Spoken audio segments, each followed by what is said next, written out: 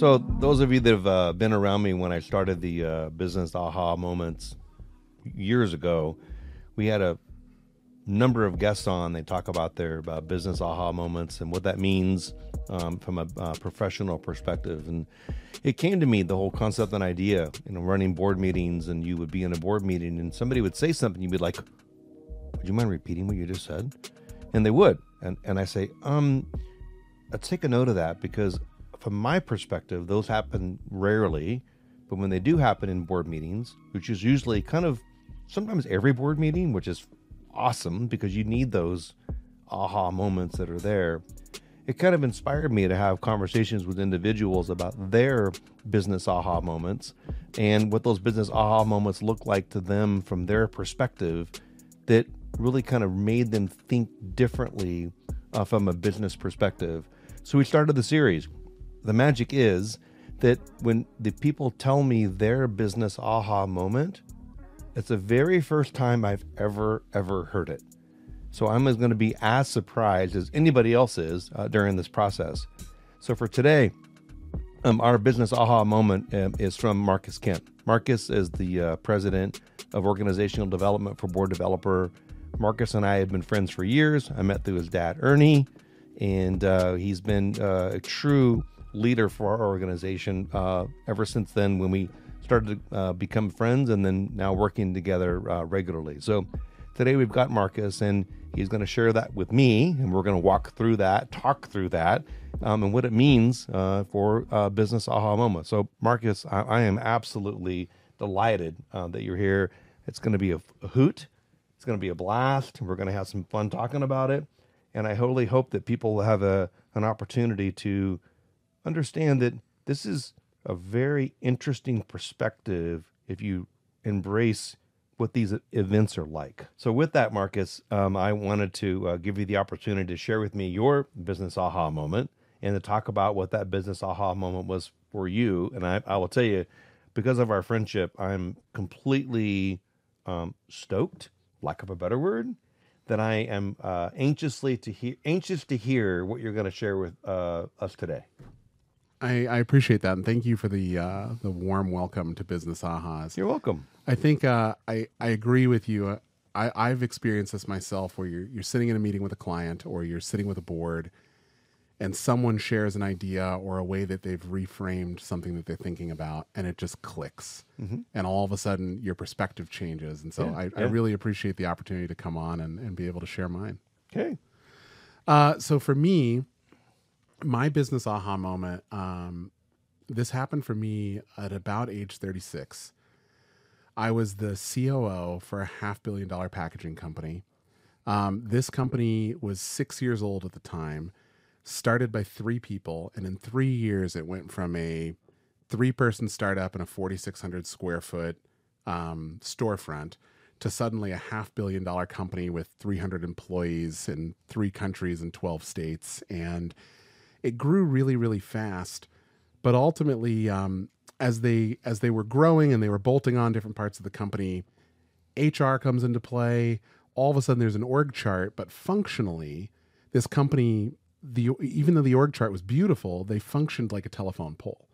You had the CEO and the founder at the top, and so many of the original staff were used to being able to go directly to him, that as we brought on new management and we put procedures and policies in place, the existing staff felt like the CEO didn't trust them anymore.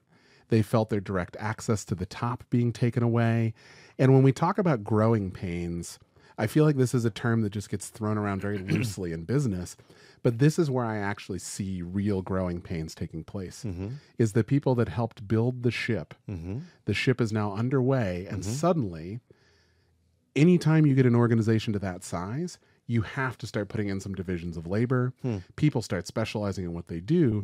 And as you bring in middle management to help weather that growth, the original people that were there feel like they're being displaced. And as those people were feeling displaced in this functional telephone pole versus on paper what the org chart looked like, what I started realizing was, for every single department we had, every single leader we had, there was one client. And that client was the CEO. Oh. And so many people, we were in an environment and a culture. So they work so hard to like always want to be pleasing that one from a marketing perspective, Yep. right? Yeah. Because Yeah, I get it. Sure. Yeah. everyone remembers, all these department heads remembered sitting in that original group of 4 to 5 people that started the company, Right. and cracking beers with the CEO and solving problems. And so suddenly The world's changed. the world has changed. Yeah. The Go wor- ahead. And we're in the midst of these growing pains. For context, I was the first new leadership hire in probably 5 years. Wow. And so I came on board with a bunch of people. Oh, the new guy. I was the new guy. The new guy. And I got brought in as the COO. Okay. And I remember on my very first day, I went and had a conversation with the VP of production. And I sat down with him and I said, hey, I just want to let you know, as the new guy, I don't know left from right. I know nothing. I'm not here to make change. I'm not here to make your life more difficult. In fact, I want to tuck into your pocket and learn what it is that you do so that I can better act as a COO and understand the company. Good. He left that meeting, went to the CEO, and 10 minutes later, the CEO goes, yeah, you're not going to oversee production. Don't worry about that. Ouch. And so what I realized a lot slower than I wish I had was we had this culture where regardless of what the org chart was, regardless of what division of labor was, there was one person and one person alone whose opinion mattered, who got to judge what was and what wasn't successful. And so everyone was so focused on making him happy that we didn't do what we needed to do for our customers sometimes. Wow. We didn't do what we needed to do for our staff sometimes. We were so focused on making the guy at the top of the telephone pole happy. And that was the game that everyone was playing. Would you call that self-preservation? Some of it was certainly self-preservation. Sure. They're like, Absolutely. I'm totally fearful for my job because if I don't please my boss. Interesting. I have another question for you really quick. Please, yeah, go ahead. Before we get any further, but do you think that is systemic? Absolutely. This happens all the time. It's interesting. So now, as someone who goes out and works with companies, I see this a lot, and all of a sudden, this becomes a glaring problem for me. Yeah, it's deer in the headlights, right? I'm like, oh my gosh, we're performing for an audience of one. Sure, yeah. And as much as Hang on a second. We're performing for an audience of one. absolutely, We have one marketing client, and that is our CEO. that is the CEO founder. Wow. Okay. That's Okay. all that matters. So all these actions that take place, Yeah. all the stuff that happens within the business, yeah. where you start to see it is there a lot of CYA comes into place, a lot of Yeah. cover your ass, Yeah. because all of a sudden what we're trying to do. I know what CIA means. Well, but yeah, everyone listening doesn't necessarily. So, but all of a sudden that comes into play because everyone's so concerned about this one perspective. And I don't care if you're a company that has values and you've got your values on posters and written around the company. People don't learn values from posters. And I don't care what your values Wait say. a minute. If you put your values up on all the walls, Yeah, it turns and out. in the mission statement, and we do all these great things. You didn't write, obviously. Somebody Correct. else wrote for you that you paid a lot of money to. Yep. No one like that embraces all that. At the end of the day, Oh, wait a minute. No, they don't embrace all no, that stuff. it turns out they don't. It turns out they don't. At the end of the day, your values, in my opinion, are the things that you are willing to lose money for because you believe so strongly in them that you're willing to, like, if that bumps up against your ROI, you're going to let your values win. Interesting. And so I don't care what your posters or your values or whatever are, when you've got this environment where you have one person at the top and they are the capital T, the audience. Sure. That's the only person we're playing for. It should be no surprise that we drop the ball internally, department to department. Interesting. It should be no surprise that we drop the ball externally Fair. to our clients. Or if we do, then what happens internally is this scramble to cover your ass because you're really concerned about the viewpoint of one person. Interesting. And I found that even I sit here now from this perspective removed from it, and I can say I can spot this and it's a problem. But for 2 years, I was in that exact same spot where I was playing for an audience of one. I had no idea consciously that I was playing for this audience of one. You didn't know. I didn't know. I consciously I didn't know. But I'm sitting here spending all this time outside of work I'm playing chess in my head with no one across the table from me, but I'm playing all this chess about what does he want? What's going to make him happy? How is this this initiative we're taking as the company? How is he going to receive it? Wow. And I can't tell you the amount of not only business efficiency that I lost, but the amount of my own personal time that I spent. Like I said, I'm in my head playing chess against this person, and there's no one sitting across from me. And I spent so much time trying to figure out what this person wanted. But wait a minute. Why did you not know? I didn't know because that was not part of our culture. This was a person who, now knowing what I know now, this was a person with a very, very dominant personality. Probably no. Imagine that as a founder of a company. Seriously, absolutely. Imagine that. Yep. Yeah. And it's something that systemically now I see all the time when I meet founder operators. There's a lot of dominance. There's a lot of people that are like go-getters. Yep. The hard chargers. Absolutely. There's not a lot of softness there. No. And when you are personally leveraged into a business project, the more people you add to that project, there is an increase in the pressure, especially when your name is on the building. It hits you different. The math for you as the owner operator is a lot different than the guy who's just showing up to do the job. Bingo. And so when that's the system you're working under, I don't think it's easy to realize that. Go ahead. Why was it an aha? It was an aha for me because the moment I realized I am here for an audience of one, I was like, I can't do this. This is not what I signed up for. This is not what I want to be doing. And then 6 years later, you were still there? No. No. I very quickly, I realized this, and within a month and a half, which is what the time it took me to talk to my wife and figure out my own finances, I sat down with him. I gave him a 2-month notice. I said, hey, and we were dear friends before coming on board. And I said, I really appreciate the opportunity, but I realize that I'm here solely to try and make you happy.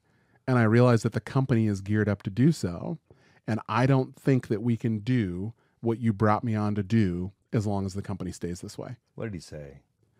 I was actually really surprised. Again, playing chess against myself, I had imagined him blowing up. I'd imagined him getting really upset. But you exposed for the very first time you're a player on the other side of the chess table, right?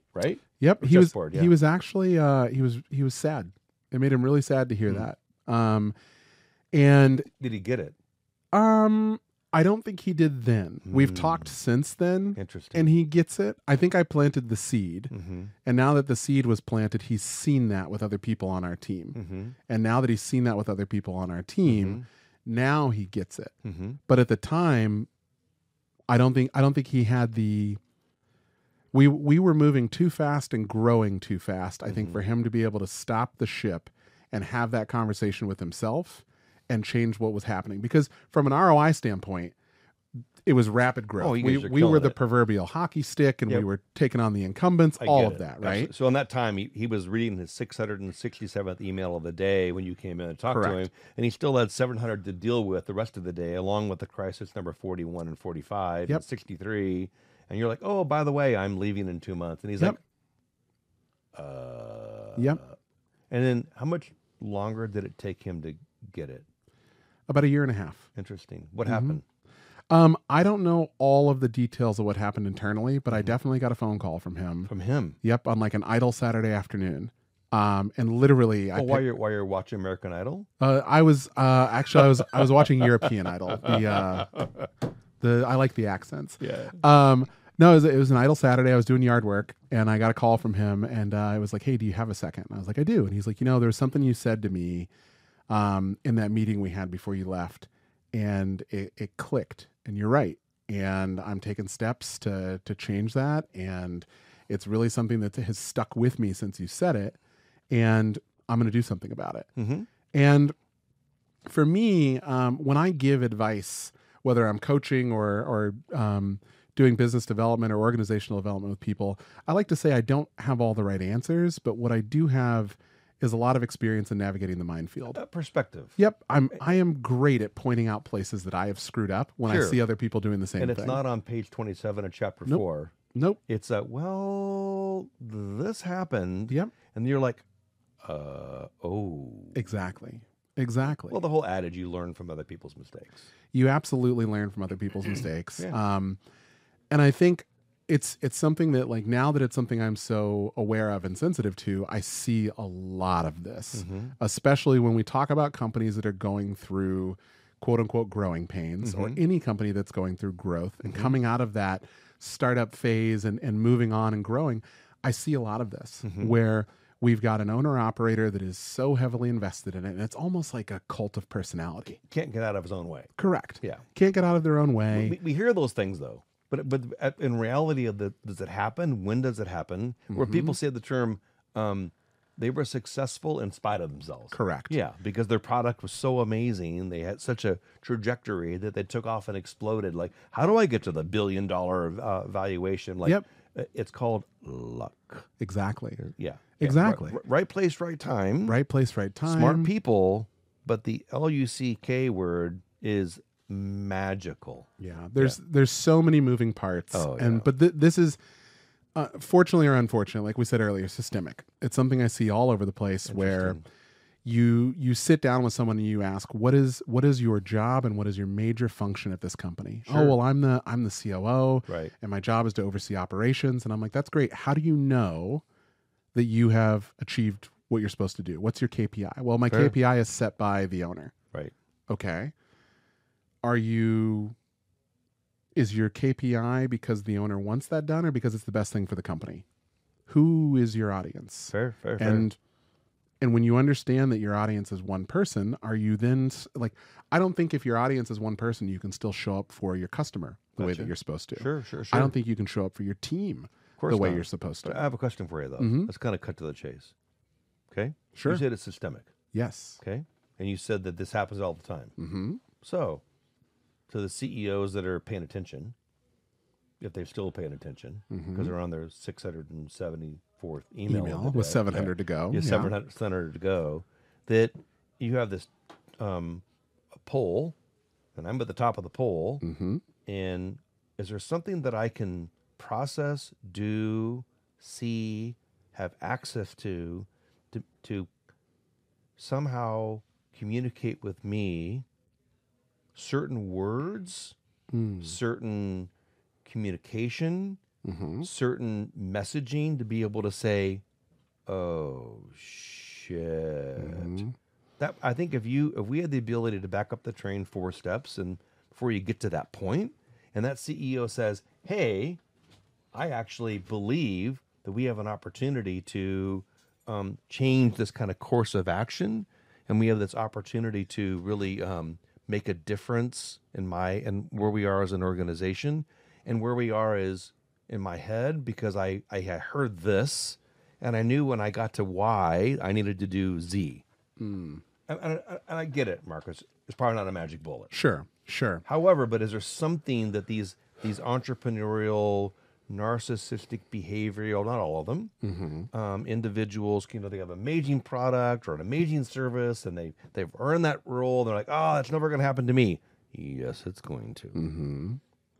I think so. To that person, I realize there is an amount of pressure and an amount of responsibility that you take on when you're starting your own company that I don't think it's talked about in Forbes or Inc. or any of the magazines, right? You are personally leveraged. Aren't all those topics all talked about all the time? Absolutely not. No, it's all glamorous, right? Being a CEO and like having a startup is like a really glamorous place to be. Yeah.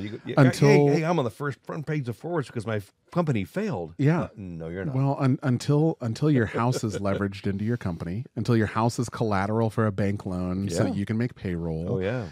Until your wife is saying, when are you getting a job? Yeah. So the stakes for the entrepreneur, founder, CEO are a lot higher. Sure. And I get that.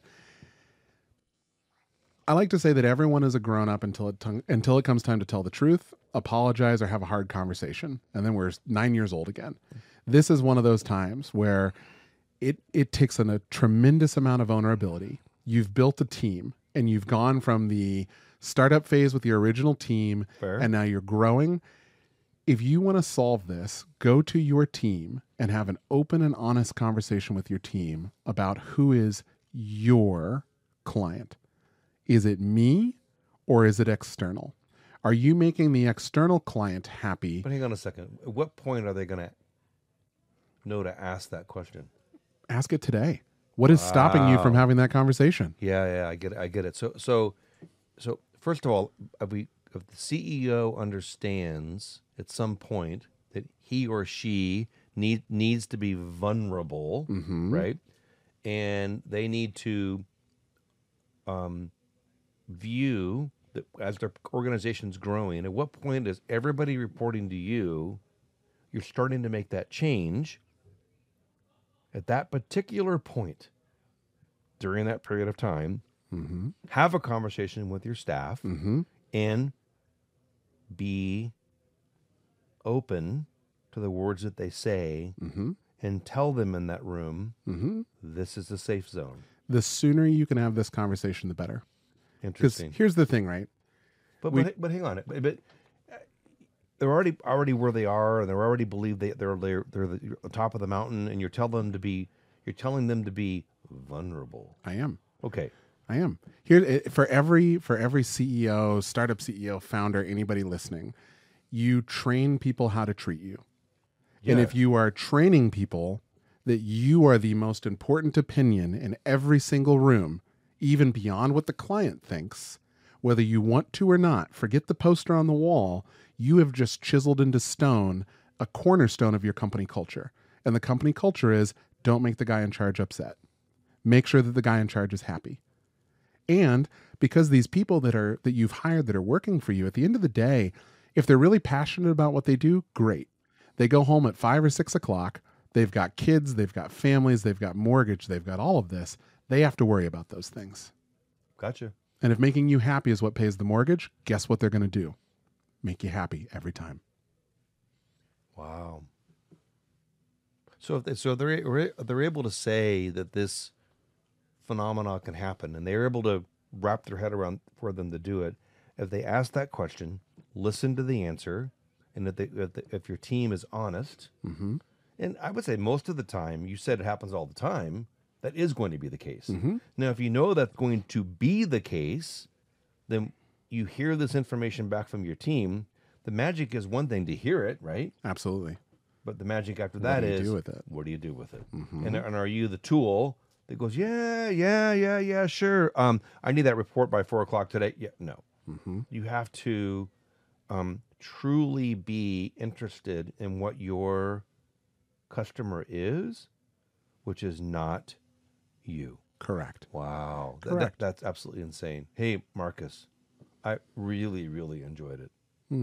Really did. I think that it resonates, obviously, lots of reasons, because we deal with this, obviously, a lot, with our clients. We're a developer. And when we have this opportunity to have these conversations with them, I mean, the magic is, I think, with the CEO, with us anyway, and you'll agree, I'm sure, once we develop a trust level with that CEO, and you say, listen, MF, or whatever word you want to use, Sure. It's appropriate you get through. Like, whoa. Why are you cutting me off again? Yeah. You're getting defensive. Yep. Why are you crossing your arms? I'm not saying these things because I want to piss you off. Correct. I'm saying these things because you need to pay attention. We know that your organization has a pulse. Exactly. That pulse is feeding families. Of your employees, their families, and you're choosing to not make it about the success of the organization, even though you think you are, Correct. but the success about your preservation as an individual.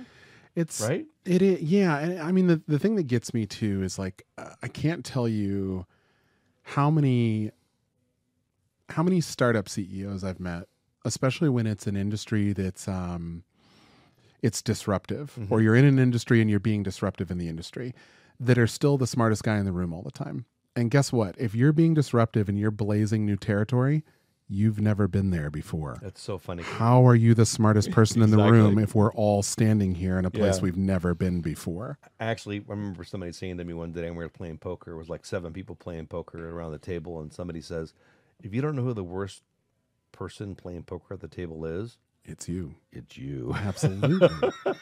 Absolutely. Yeah. So it's interesting. It's an interesting ecosystem that gets built because you have a company that's blazing new territory and trying new things that no one has ever done before. So by the very definition, no one has been here. Yeah. No one is a qualified leader in this space. Yeah, you're absolutely right. So if you're in that space and you go to your team and you say, hey, who's actually the customer? Who are we trying to make happy? Sure. And they say it's you, you've got some misalignment with what you're trying to do. But it's important to be able to have that frank, open conversations with those employees to make them be able to say you. It is. And they have to have courage because self-preservation is to have no courage. Because obviously you didn't have courage until you finally went to your CEO and said, hey, sure, I need to go. I would go if I were a CEO listening to this right now and I was feeling like this was me and I was asking this question. Yeah. I would go to the quietest person on my team. The person that seems to me as the least outgoing, the most socially awkward, whatever. And I would say to them, hey, I'm thinking of soliciting this feedback. How would you give this kind of feedback? Would it be anonymous? Would it be in writing? Would it be in person? Whatever. Because if it works for them, it will work for everybody else. And the CEO at that particular point has to do something really special. Shut up. Absolutely. And listen. Absolutely. Because you obviously are intimidating, I presume, to that individual. Wow. Hey, if you've never done this as a CEO, and again, here's this like logical fallacy too. If you've never done this as a CEO before, you don't know how this process works of soliciting this kind of feedback. Absolutely fair. Shut up and get out of the way of the process. I say that often. Yeah. Ask a question. Use these. Yep. As opposed to this. Yep. Absolutely. That's why God gave us two of those. The other one of the other. 2 ears and one mouth. Use the other one twice as often. Hey, Marcus, thanks, brother. Absolutely, my pleasure. That was really, really good. Impactful. I enjoyed it immensely. And I think for those CEOs that can resonate with that message that's being sent, from my perspective, it really makes, they can think about it really on the inside and embrace it in a way that is vulnerable, which is really, really hard.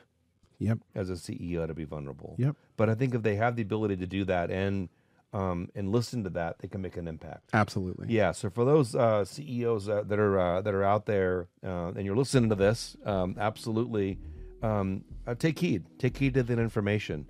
And if you have an interest of potentially being on an episode of the Aha Moments, let us know. Because obviously things like this are super exciting, like with Marcus today. Because the magic for this is I don't know.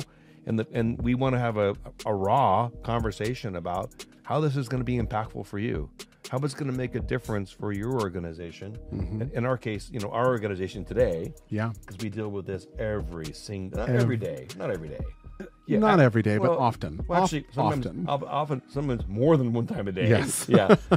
Crisis. Marcus, I have a crisis. Number 4. Yeah. Number 3. Yeah. So that's super cool. And anyhow, team. And if you have an interest in being on an aha moment and you had one and it's super, super, super moving for you, let us know. Because I think we have an opportunity here to share information that's going to be impactful and it's going to be moving for other people.